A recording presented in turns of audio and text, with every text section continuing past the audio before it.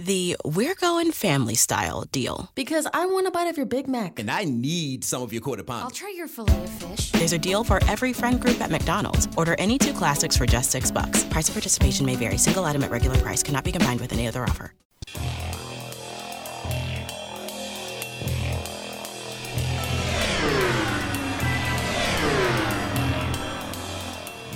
This is A Different Perspective with Kevin Randall. A retired U.S. Lieutenant Colonel, Kevin Randall has been studying UFOs for nearly 50 years. Kevin has investigated some of the most famous UFO cases in the world and has been consulted for dozens of documentaries about UFOs. Considered one of the leading experts into the Roswell UFO Crash of 1947, Kevin has written more than 25 books about UFOs, including the recently published Roswell in the 21st Century. Now, here's the host of A Different Perspective, Kevin Randall. And welcome to this edition of A Different Perspective. I'm Kevin Randall.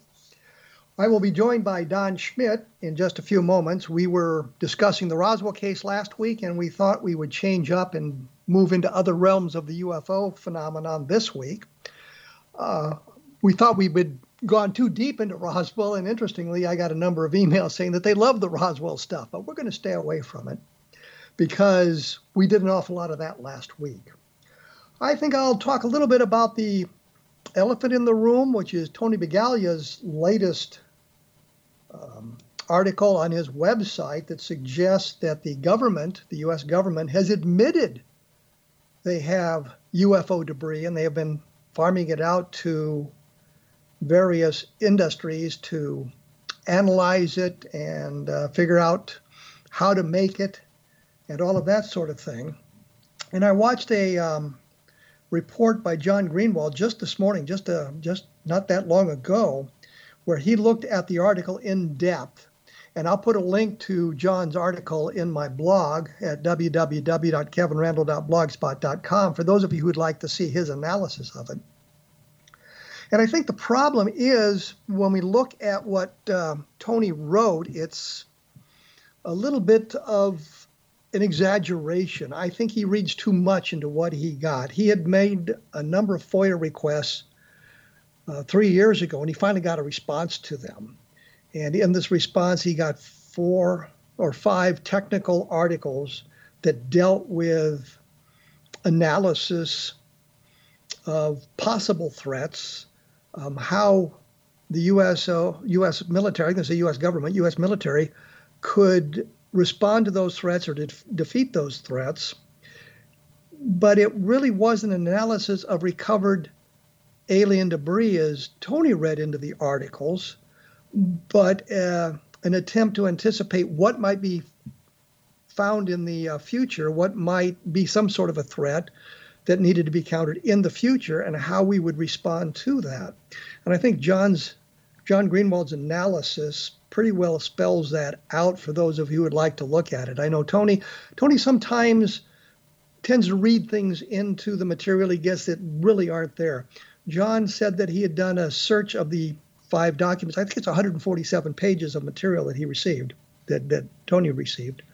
And he found the word extraterrestrial only one time. And that actually referred to humans building structures on other planets, extraterrestrial structures on other planets, and a way of using some kind of foam developed from the local environment that would strengthen the walls and save the necessity of taking that material to the other planet with them. So I think Tony's analysis, and I kind of agree with John Greenwald here, I think Tony's analysis is looking a little bit beyond what is actually written in the documents. But for those of you who'd like to see Tony's article, I'll also put a link in my blog about that as well, so you can look at his article, read what it says. I think John in his response also has a link to the article, so you'll be able to read both Tony's article and John's response to this. But this may blow up into something a little bit bigger, and by that I mean the news media, which now has a habit of not bothering to do any type of in-depth research, that doesn't bother to ask what I would think of as germane questions would report on this as if it's proven fact. And I think Tony's article is more speculative than it is factual in that respect. So we have to watch out for that. And I think this will all kind of blow over in a couple of days. But it relates back to the Bigelow investigations into these sorts of things and the ATIP program and all of that. So that'll be explained at length in those articles, and you can get an idea of where they are. The other thing I kind of wanted to talk about, or a couple of things I wanted to talk about, and one of them is kind of an annoyance to me, and I've mentioned this before, I believe, and that is people who don't like your particular, I don't want to say politics, I'm thinking more of theories on ufology. If I come out and say something negative about a competitor, another researcher, and I think specifically things like Philip Corso and his book on the Roswell case, which is, again, more fiction than it is fact, that annoys some people, and so they look for my books and then give them very low ratings. Then they don't read them. They just don't like my attitude. And I kind of bothers me that they don't bother to do the research to find out whether I'm right or wrong. They just negatively impact the ratings of the books. And in the world today with our cancel culture, I think we're obligated, if we're going to say something negative, rate something negatively, that we're obligated to take a look at that material to see if it is accurate or not. And if it's accurate, to reassess our evaluation. I know on one of the quick reviews of Roswell in the 21st century, the guy's whole response was, there are no aliens. This book is not very good. And the point is, if you'd read the book, I think you'd have come away with a different attitude because of the content of that book. I look at the Roswell case as a cold case. Let's go back and review the evidence. Let's go back and look at what the witnesses said, what kind of documentation. And if you do that, you find out that the case as it stands today in 2021 is not nearly as robust as it was back in 1991 because of what we've learned since then. We've learned that some of the witnesses we thought were reliable were not. We've seen how some of the witnesses tended to embellish their stories or plug them into places where they were not.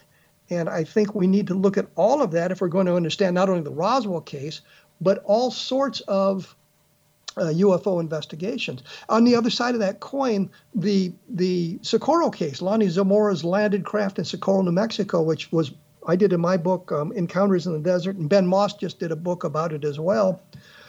I think that case is stronger than it was 20 years ago or 30 years ago when we started looking into it. And it's based on the discovery that there were additional witnesses and there was additional documentation. In the Roswell case, everything we've come up with in the way of documentation, the Barney Barnett diary, for example, turned out not to contain anything that would be helpful to us. Barney Barnett wasn't where he would have had to be to see the crash saucer on the dates he supposedly saw it, that sort of thing. The Jesse Marcel journal turned out not to be written by Jesse Marcel. And now the speculation is written by Patrick Saunders, but it's based on two sentences I think he wrote on the flyleaf of one of the books that Don and I had written, where he said, this is the truth, and I never told anybody anything, and signed his name to it, which was a nice piece of documentation, but it would have been much, much better if it had been written in 1947 and not 1991.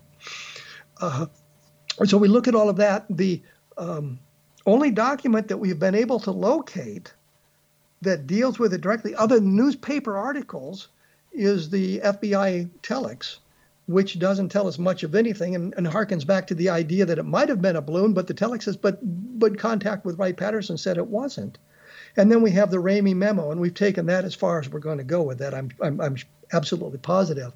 I know that Gene Cooper and some of the others working with me in Fort Worth last year suggested that AI might be a way of resolving what the document actually says by applying something that would be completely unbiased to an attempt to determine where the text was going and that sort of thing. But on the Ramey memo, There's no security markings. There's nothing that suggests it's a military document that I've seen, and I've made this point a number of times that it looks more like a teletype that came over the wires of the newspaper, the Fort Worth Star-Telegram specifically, and was brought to Ramey's office by J. Bond Johnson, the photographer. Although Johnson originally said that he might have brought it in, he later said no, he didn't when he understood the implications of that. So the documentation that we've kind of held out for is not brought us the kind of explanations or the kind of evidence that we had been searching for. And that's kind of unfortunate. We haven't found any letters. We haven't found any diaries, any journals, anything that relates to that time. Everything we have appears to have been written with a few very minor exceptions after the publication of the Roswell incident in 1980. And I think Inez Wilcox, the sheriff's wife, who wrote an article about 3 years in the county jail or 4 years in the county jail about their being the sheriff of Chavez County.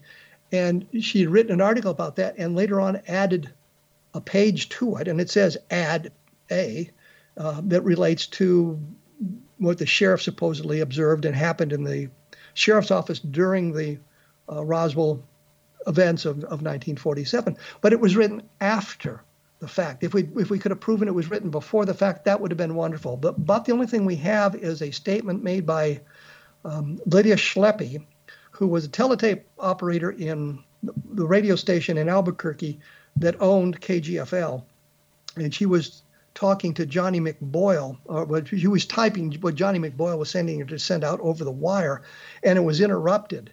And said, stop this transmission. And the interesting thing is, we can document it in 1976 because there's 2 paragraphs in an article in a Saga magazine, a Saga UFO report that Lydia Schleppe mentions this event that took place. So we know who she was, we know what was going on, we know it was 1947, and it predates the Roswell incident, and Jesse Marcel talking about what he had seen in 1978. So we have a little bit of that.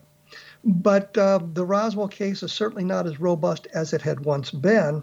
And I think that's unfortunate because too many of the witnesses have just plugged themselves into the event. And what turned my thinking around on some of this was a book called Stolen Valor about all these people claiming to be Vietnam veterans who were not. And I was astonished at the people who would be making up their tales of heroic combat in Vietnam who didn't serve in Vietnam, didn't serve in the military, taking their cues from what the news media had been reporting, which unfortunately a lot of times about the Vietnam War was also inaccurate, and the movies that have been published, movies that have been filmed out of Hollywood, it's based on the Hollywood perception of the war as opposed to what really went on. So you have to take a look at all of that. And one of the things I have done just recently, I've created a blog at www.vietnamgroundzero.blogspot.com, and it's linked on my other blog as well, that deals with my experiences in Vietnam based on the letters I sent home, which I happen to have, articles I wrote back in the early 1970s about my experiences and that sort of thing, so that it looks at what it was like for me in Vietnam. The other interesting thing, it says on the blog that it's my mostly true experiences. And the way I say mostly true is because a lot of times I'm trying to access memories that are 50 years old now. And the one thing that astonishes me, I do not remember ever eating a meal in the 187th Assault Helicopter Company mess hall. Obviously, I ate something somewhere, but I do not remember eating in the mess hall. I remember eating in the 116th Assault Helicopter Company mess hall, but I do not remember that. And I cannot for the life of me tell you what it looked like other than the outside of the building. I do know that I would buy a pizza from the Officers Club. They sell it for $1 and put it in a toaster oven. And I ate a number of those at the time, but I do not remember eating anything there. I'm going to break away here because we've got to take a break, which we sometimes do. I will be joined by Don Schmitt in just a moment. We will be talking about UFOs. We'll be talking about Don's favorite cases. We may talk about Tony Bigaglia's article if Don has bothered to, or had a chance to read it. I shouldn't say bothered to, but had a chance to read it. And I also wanted to mention there are other fine programs about the paranormal on the X-Zone Broadcast Network. So take a look at the listings at the X-Zone website. I'm sure you're going to find something that will excite you. And I will be back right after this with Don Schmitt, I promise.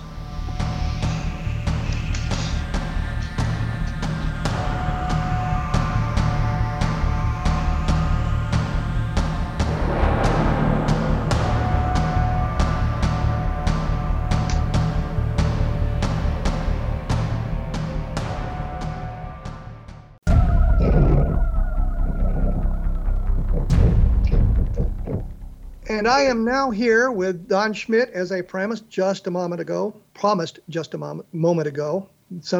some reason, I can't speak the English language anymore. Don, welcome back to A Different Perspective. Oh, it's good to be back with you, Kevin. How are you? I'm fine. We talked an awful lot about Roswell last time, and I promised we wouldn't talk about it this time, so we won't. Okay, that's fine. See, he's going to break his word.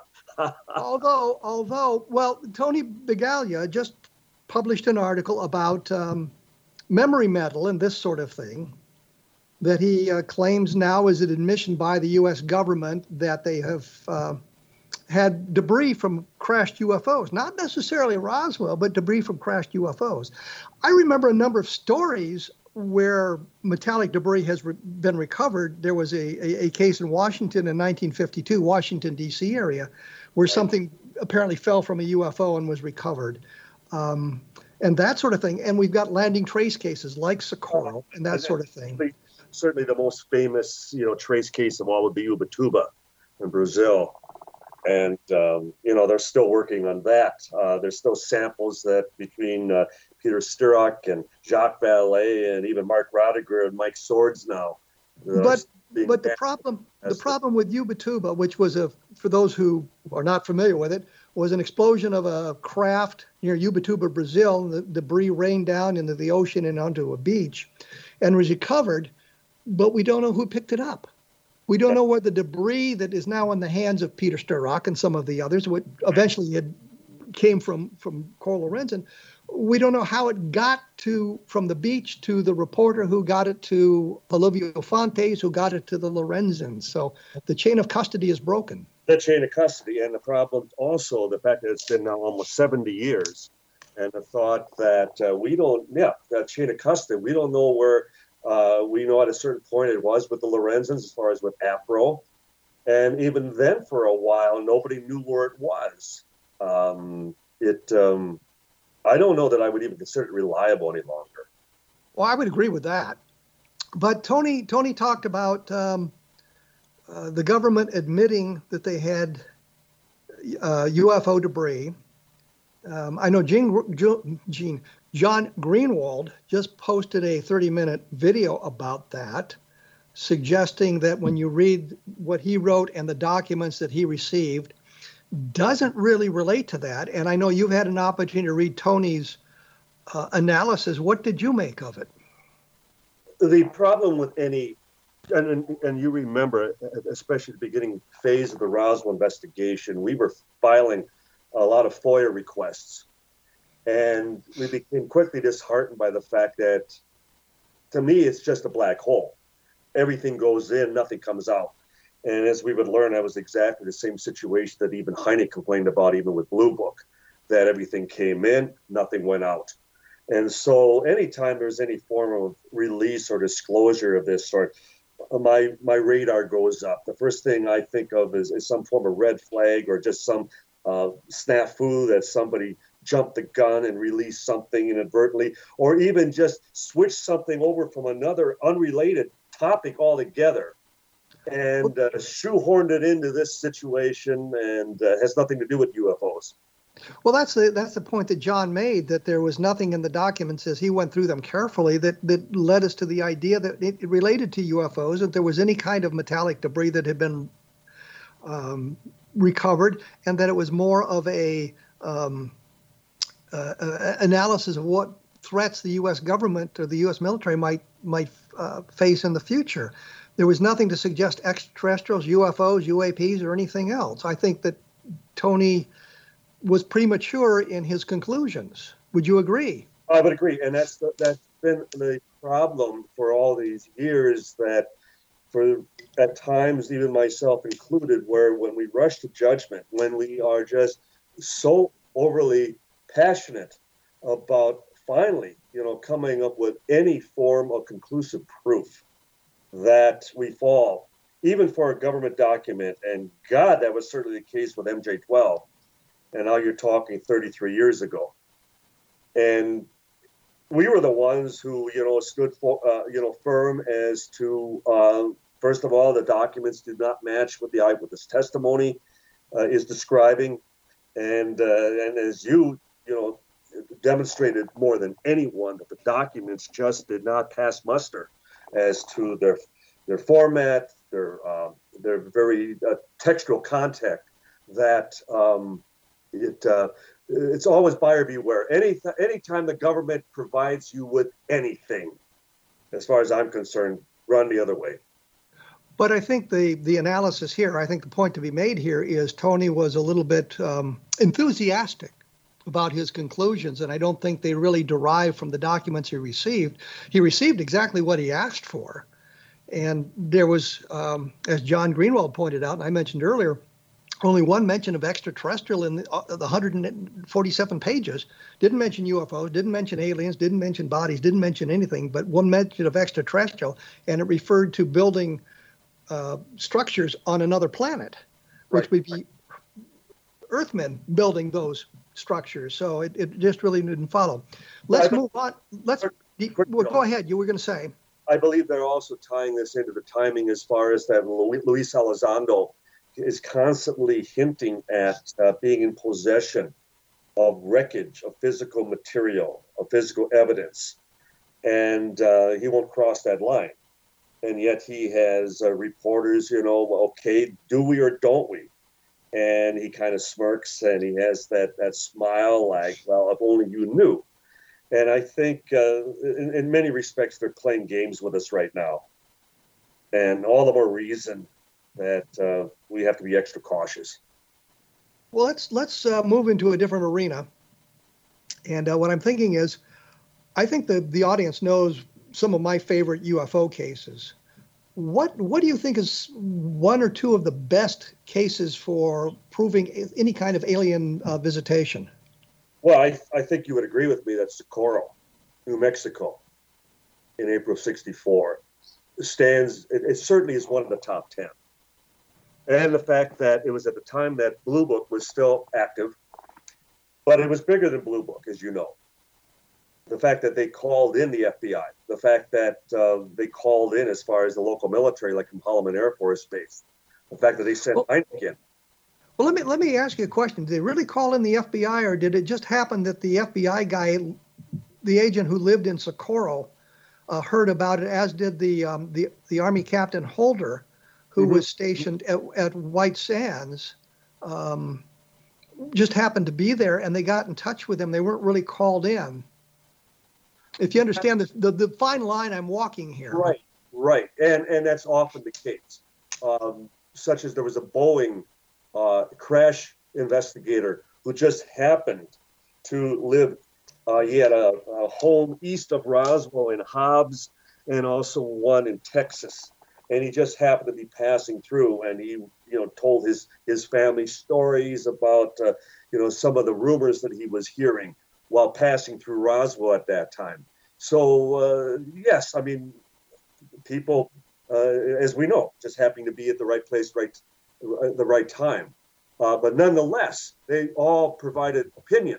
They all, provided their expertise as to other possibilities. And the fact that they all came up short of anything terrestrial, of anything prosaic. As we both know that Hector Quintanilla, as far as the last director of Blue Book, I mean, he went out of his way trying to prove that it was a balloon of some sort or any, errant testing from White Sands, any of the surrounding test facilities, and came up empty-handed.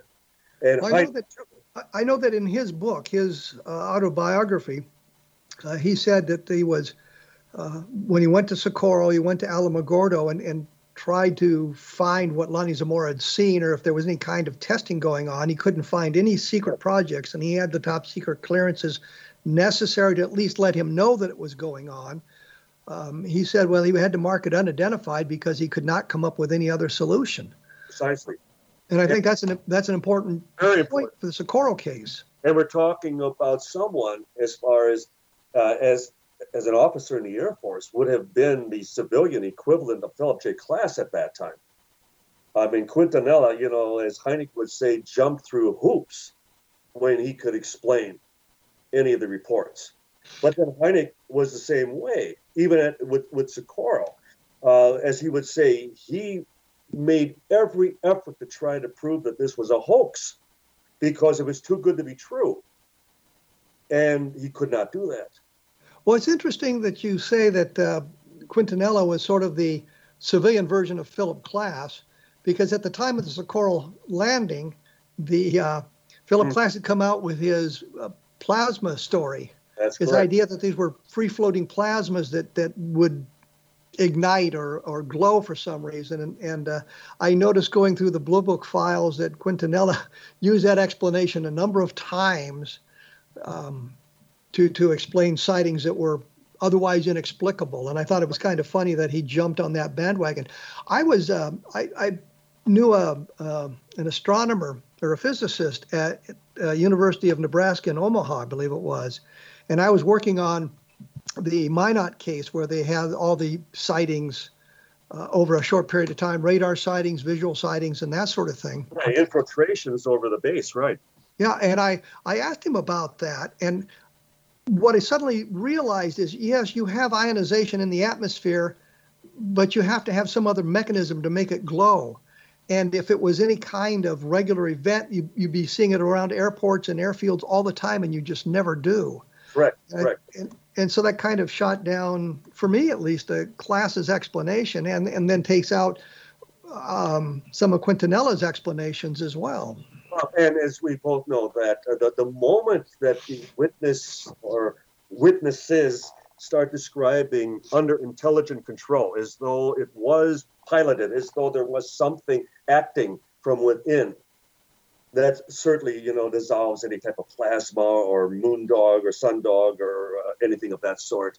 But when you brought up Klass, and as you went through that section in your own book, and one of Klass's, standard ploys, that there was monetary gain at stake, that whether it was establishing a tourist attraction or, somebody was going to profit from making this into a landmark event.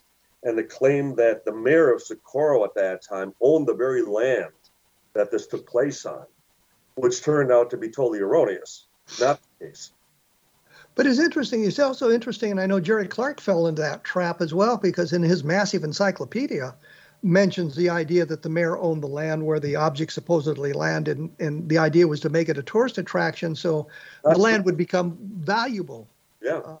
And as we both know, the site is pristine. It is still vacant after all these years. There's not a landmark. There's nothing out there to indicate what it had, except the stone clusters that are still there.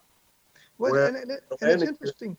It's just interesting that it kind of permeates the field that somebody will make a claim like, well, the mayor owned the land, and everybody says, oh, okay, assuming that he got the evidence from the courthouse or the tax records or something, and nobody follows up. The same thing happened with Robert Willingham, the guy who claimed to have seen the crash at Del Rio, Texas, claimed he was an Air Force colonel, claimed he did this, claimed he did that.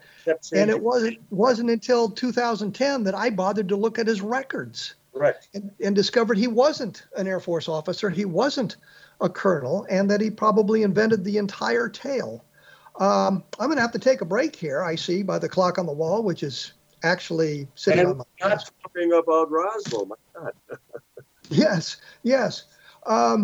When we come back, I'm going to get on to talk about some other famous cases that we probably haven't discussed much on this program, because I think we need to look beyond Roswell, beyond Socorro, beyond Level Land to some of the other cases that are maybe not as well known, but are certainly as interesting and filled with different forms of evidence, different chains of custody, different chains of evidence. So when we come back, I'll ask Don about that specifically.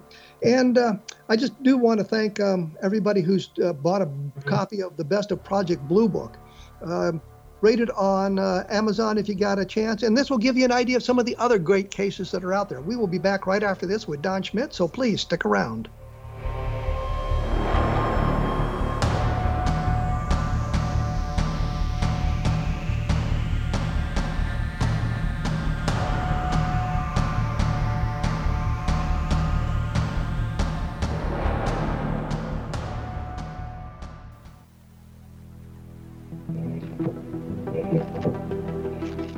I am still here with Don Schmitt. We are practicing social distancing, which I say frequently just because I like to prove that we're doing our part. When we went away, we talked about Socorro being a very, very good, very solid case, even though there's basically one witness to it, but there's certainly indications of others who had talked to the police, talked to the Air Force, that somehow their names and everything has gotten lost in the past. But those are well-known cases. And I was wondering, Don, are there cases that you find as robust as Socorro or Levelland that maybe not as well known that we maybe should take another look at? But of course, but allow me just to ask you a question quickly. La Madera, which happened the very next night, just 100 miles to the north. I remember a discussion with Ted Phillips years ago. And Phillips, who accompanied Hynek back to Socorro some years after Blue Book. And then they made it a point, according to Phillips, they also went up to La Madera, and they spoke to some of the witnesses there. And according to Ted, Hynek was convinced that it was one and the same vehicle. Did you look into La Madera at all in researching Socorro? Absolutely. I thought it was an important case.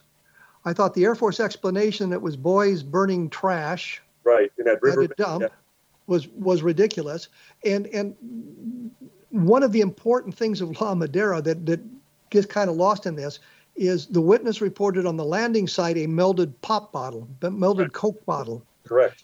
And we get back to Socorro, and there's two guys from Dubuque, Iowa, who claimed they had been driving through Socorro when this took place, and there was a big story about him in the Dubuque newspaper.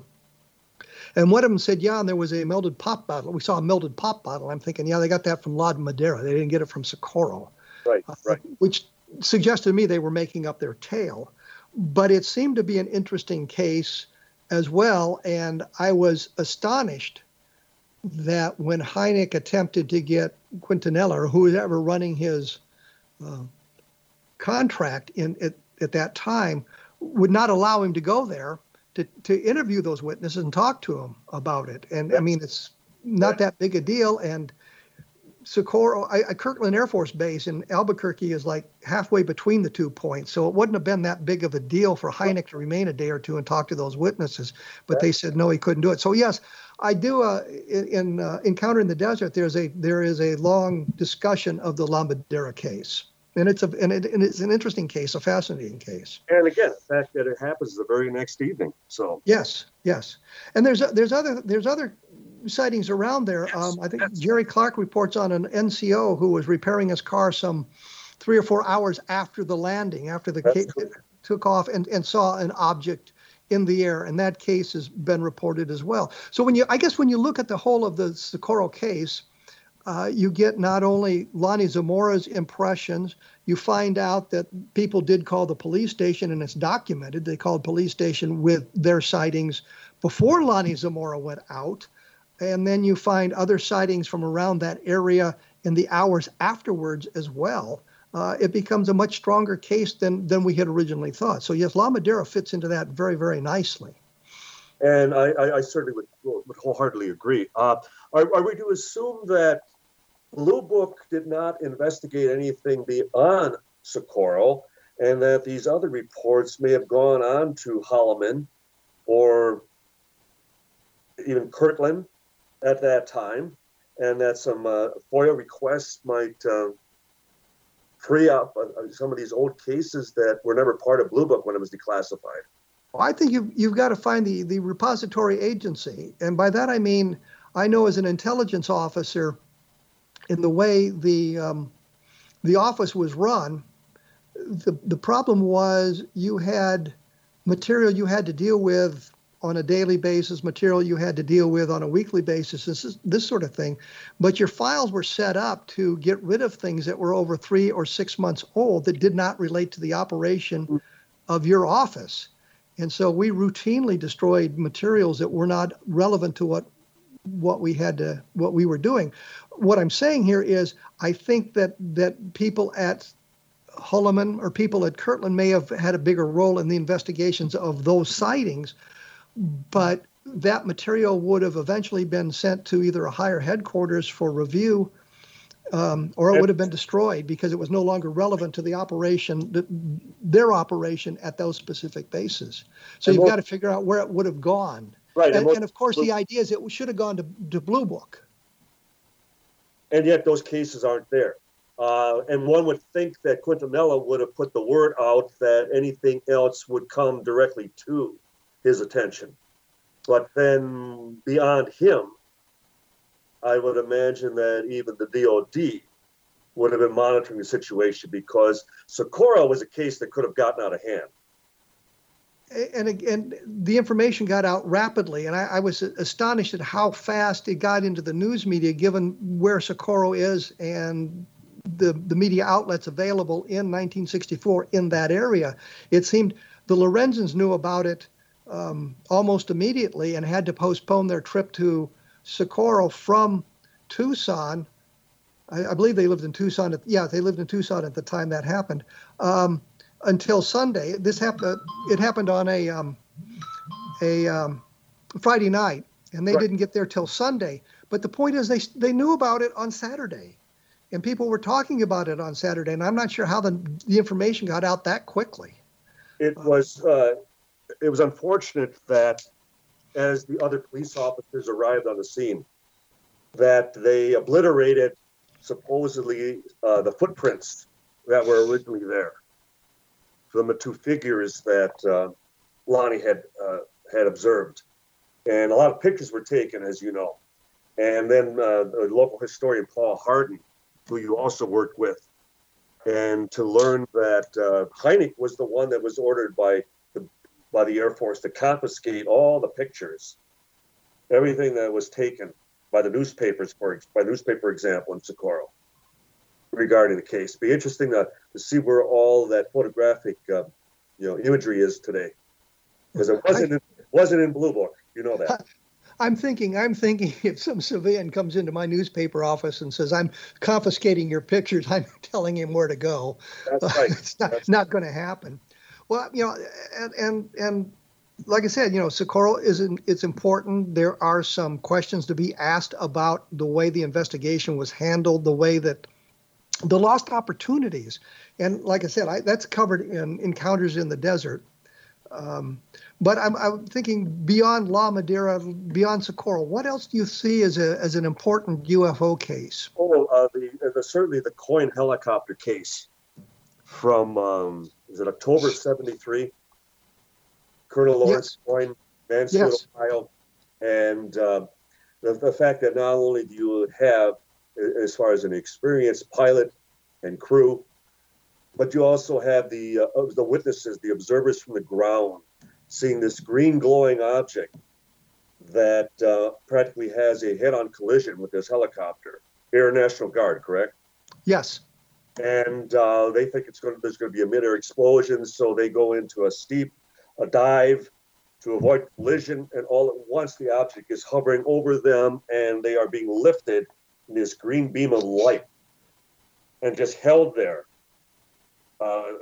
As far as throttling up, down, nothing had any effect, and they were helpless for that moment. And getting back even to class, that what was his explanation for the Coyne case?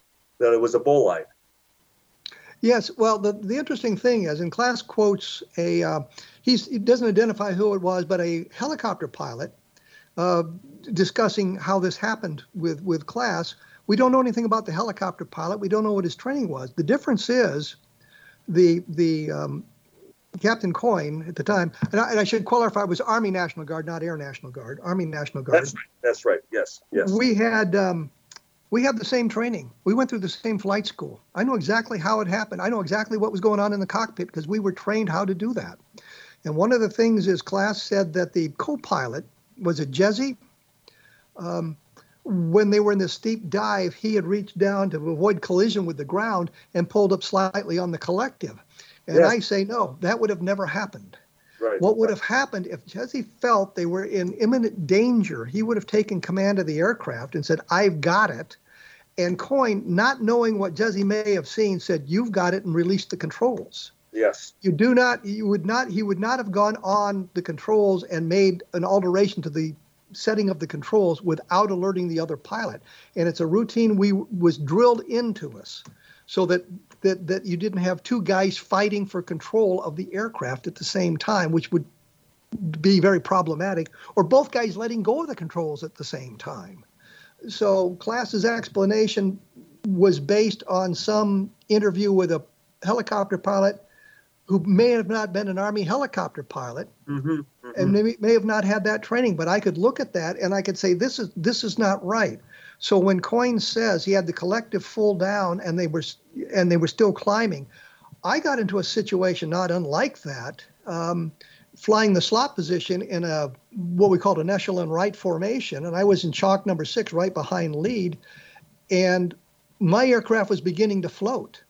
I could not get it to go down fast enough to keep up with the rest of the flight. And I had the collective full down and I had the throttle rolled off. And the last thing I did was kick the aircraft out of trim to make it fall faster, to stay with the flight. So I understand the dynamics of flying in those situations, what you need to do. And in fact, we had a situation where I was the aircraft commander and my pilot was actually a first lieutenant. And he suddenly said, I've got it. And he took the aircraft and he dove to the right, and he had seen out of the corner of his eye, he thought an aircraft coming at us. I had seen the aircraft, and we weren't endangered at all, but he saw what he thought was something endangering the aircraft, and he took control, said, I've got it. I said, you've got it, because I didn't know what he'd seen, and let him take control. So Interesting. The situation is this, that the Class's explanation for the sudden climb of the aircraft is preposterous. It would not have happened that way. So, and Class always fancied himself to be the next Donald Menzo. He was always trying to impress, the scientific, the science community. But what you described, it's as most pilots would encounter a downdraft that would suck you down to some degree. But in your case, it was almost like an aerial hydroplaning, where you were riding on a bubble, that you were just gliding. And well, the thing we found is that the tolerances, you check the aircraft for tolerances, the linkage and everything, and if the tolerances are dead on, you've got an aircraft that's very powerful. And if they're at the extreme end of the tolerance, and the aircraft is somewhat weaker, and you have to make compensations as the pilot for those sorts of things. And I was caught in a situation, and I don't know why the aircraft was floating, because the others were going down at the regular speed, and I was having to do all of these things to stay with the formation. And I couldn't break right or left out of the formation because I was surrounded by other aircraft. So and normally we were in a trail formation, and I could have broken one way or the other. There was nothing I could do in that specific situation. So fortunately, we got close to the ground, and it all went away. So it wasn't a case even where the other aircraft were creating any airwash or turbulence or anything. It was just a natural phenomenon. Just happened to be where you were at that time. It was just the way the aircraft operated. But the whole point of this is, when Class was discussing the helicopter operations, he was completely off on it. And it's kind of like him discussing the things in Socorro where the mayor was going to make some kind of a tourist attraction. He's making up explanations to explain something that he didn't fully understand. Well, and both remember that was one of the things that we always had, that standard response with Phil. Because he would always come back, well, certainly they should have, certainly they would have, and it was always, well, but they didn't. Yeah, exactly. Well, we're going to have to take our last break here. When we come back, we'll see if we can move away from Socorro. We seem to get sucked back into it. See what Don thinks about abductions, maybe, as a topic to go off on as well. And I mentioned periodically some of the other fine programs on the X-Zone Broadcast Network. Take a look at the program listings at the X-Zone Broadcast website, and you'll find something that'll be interesting to you. We will be back right after this talking about maybe abductions, so please stick around.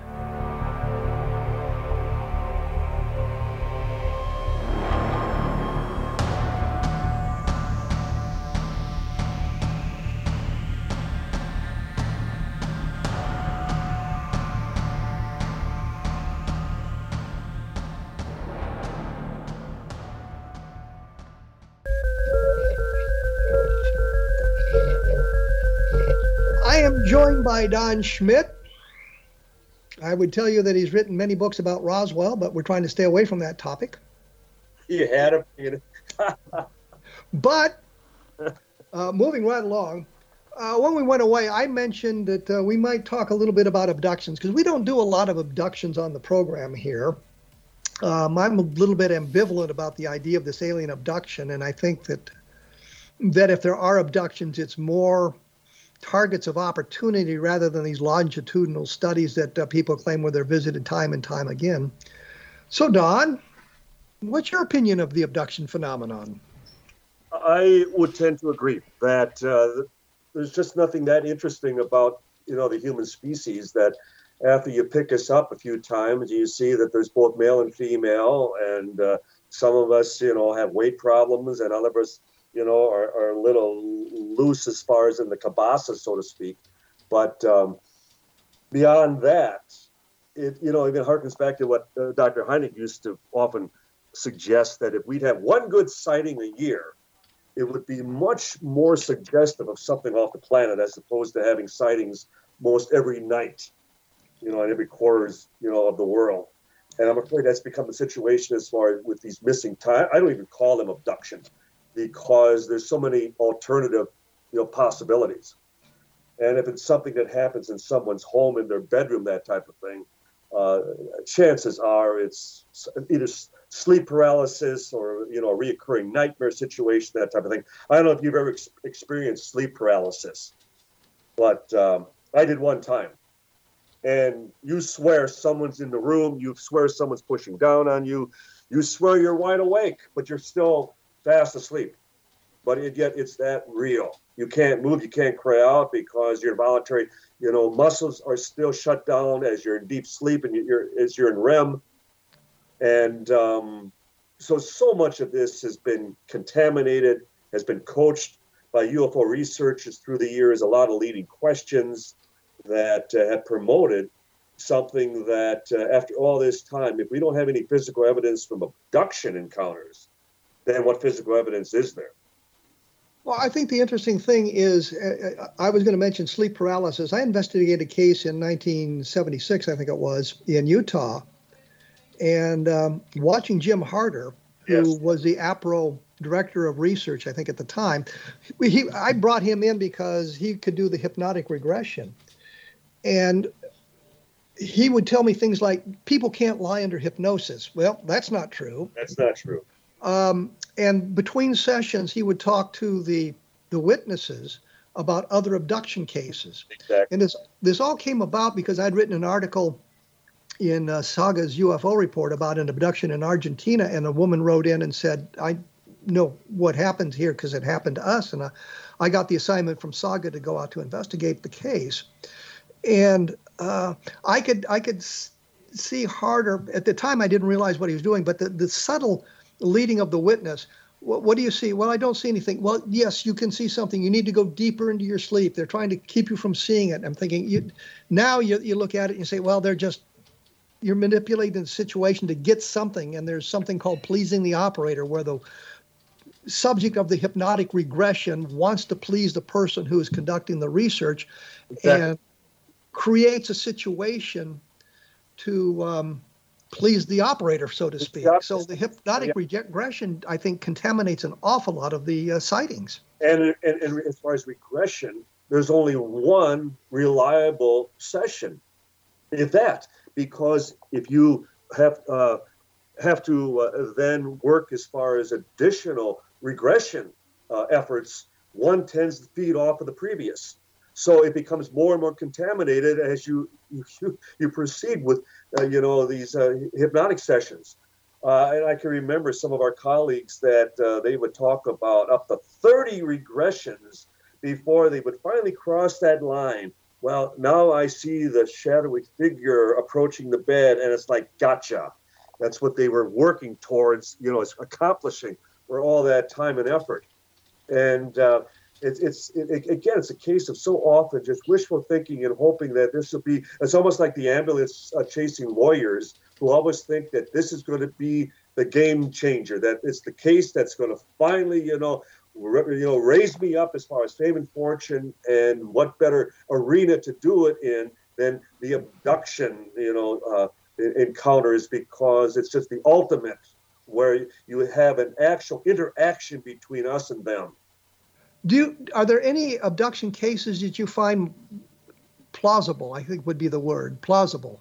I knew Betty Hill well enough that I believed her.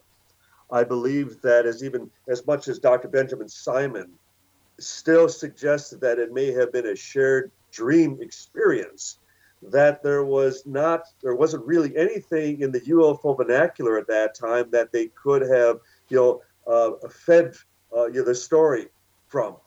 They, if you look back to at that time, 61, an interracial couple, no less, hardly seeking, notoriety, publicity, in the face of, their own living environment. And then they claimed that they were abducted by a UFO at that time. And for the fact that there was something tracked, it was a Pease Air Force Base at that time. So there was something in the area. But when you say there was nothing to build on, there was an awful lot of science fiction out there, including the really god-awful Killers from Space, in which the entire abduction scenario is laid out. Yes. In that movie, including missing time, including the big-eyed aliens, including the mysterious scars. I mean, all the abduction elements were laid out in this 1954 movie. Crappy it was. But we'd have to determine whether either Betty or Barney had even seen the movie beforehand, and that was obviously a question never asked of them. But certainly, if that would be established, that would be The second point, there was a Twilight Zone episode called Hocus Pocus and Frisbee with Andy Devine. That is correct. In which he is abducted by the alien creatures that have sort of the same kind of faces described by Barney Barnett, for example. And on my blog, I've actually looked at that sort of thing with a picture that Barney drew and a picture of the alien from Hocus Pocus and Frisbee from that Twilight Zone episode. So the elements, the cultural elements, if you will, were out there to be drawn upon. It does tend to wash or water things down. As part of the investigation, certainly such background checks would be necessary. But we would agree that at least back in 61, it was much more pristine. It was much more virgin territory back then.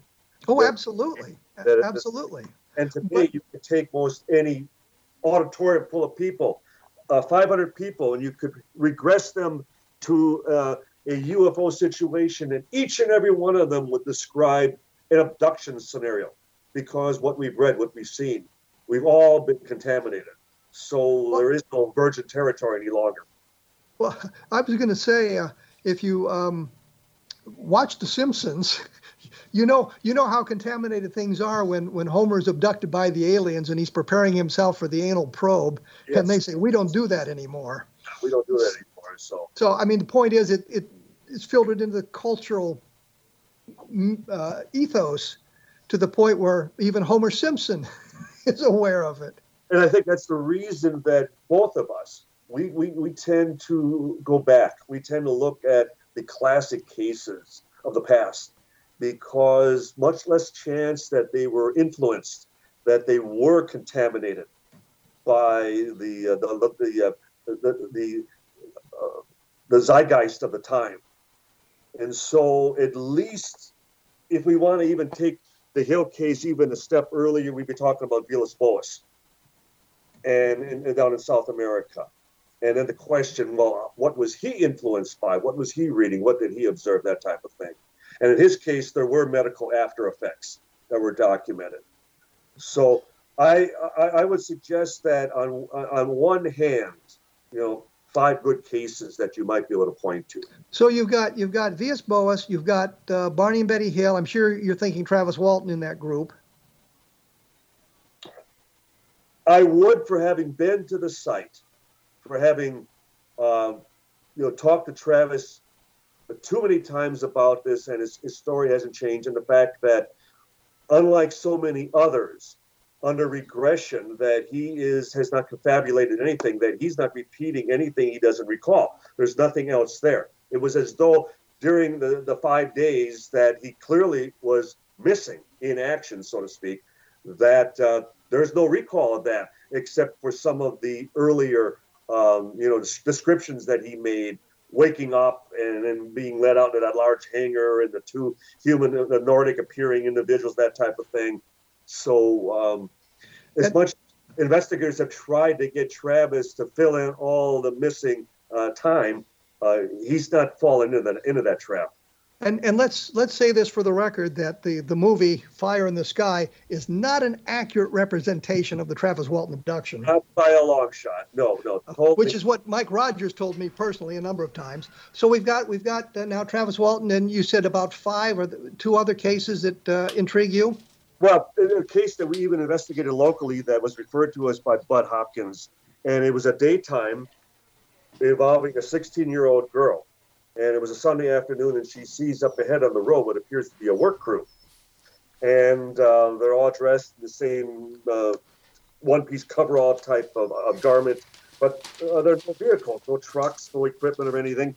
And if she approaches, she's going to meet with a girlfriend that was shopping. So there is a witness as to her 2-hour delay and the then reoccurring dreams and experience that she had thereafter, and then not knowing that her husband had had a similar experience, and then later her daughters are drawn into it for never having read or heard anything, that it was a family secret, and the fact that they were essentially all describing the same event.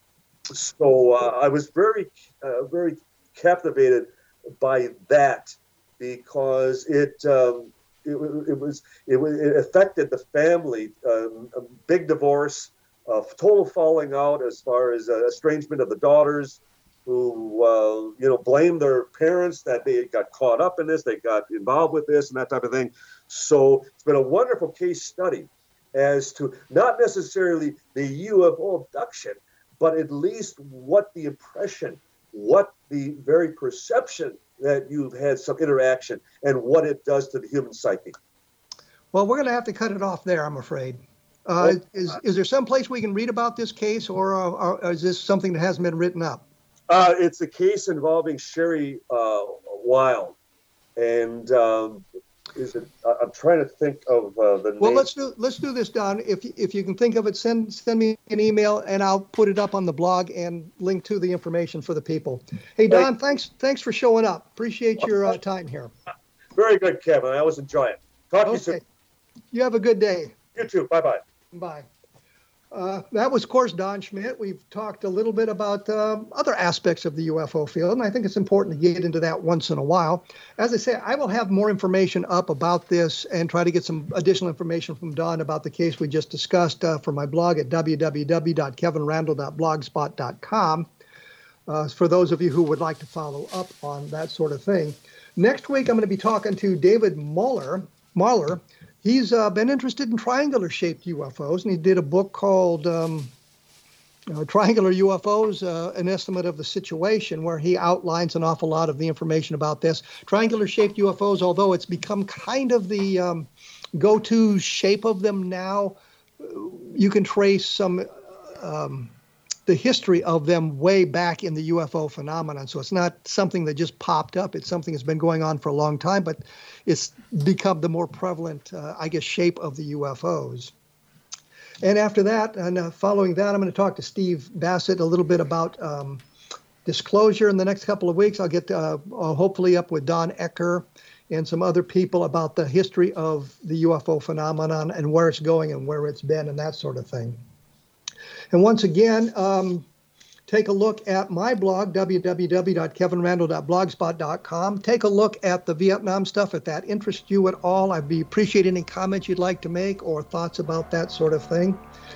And I will mention that you have been listening to A Different Perspective on the X Zone Broadcast Network. I'll be back in 167 hours. Thanks for tuning in.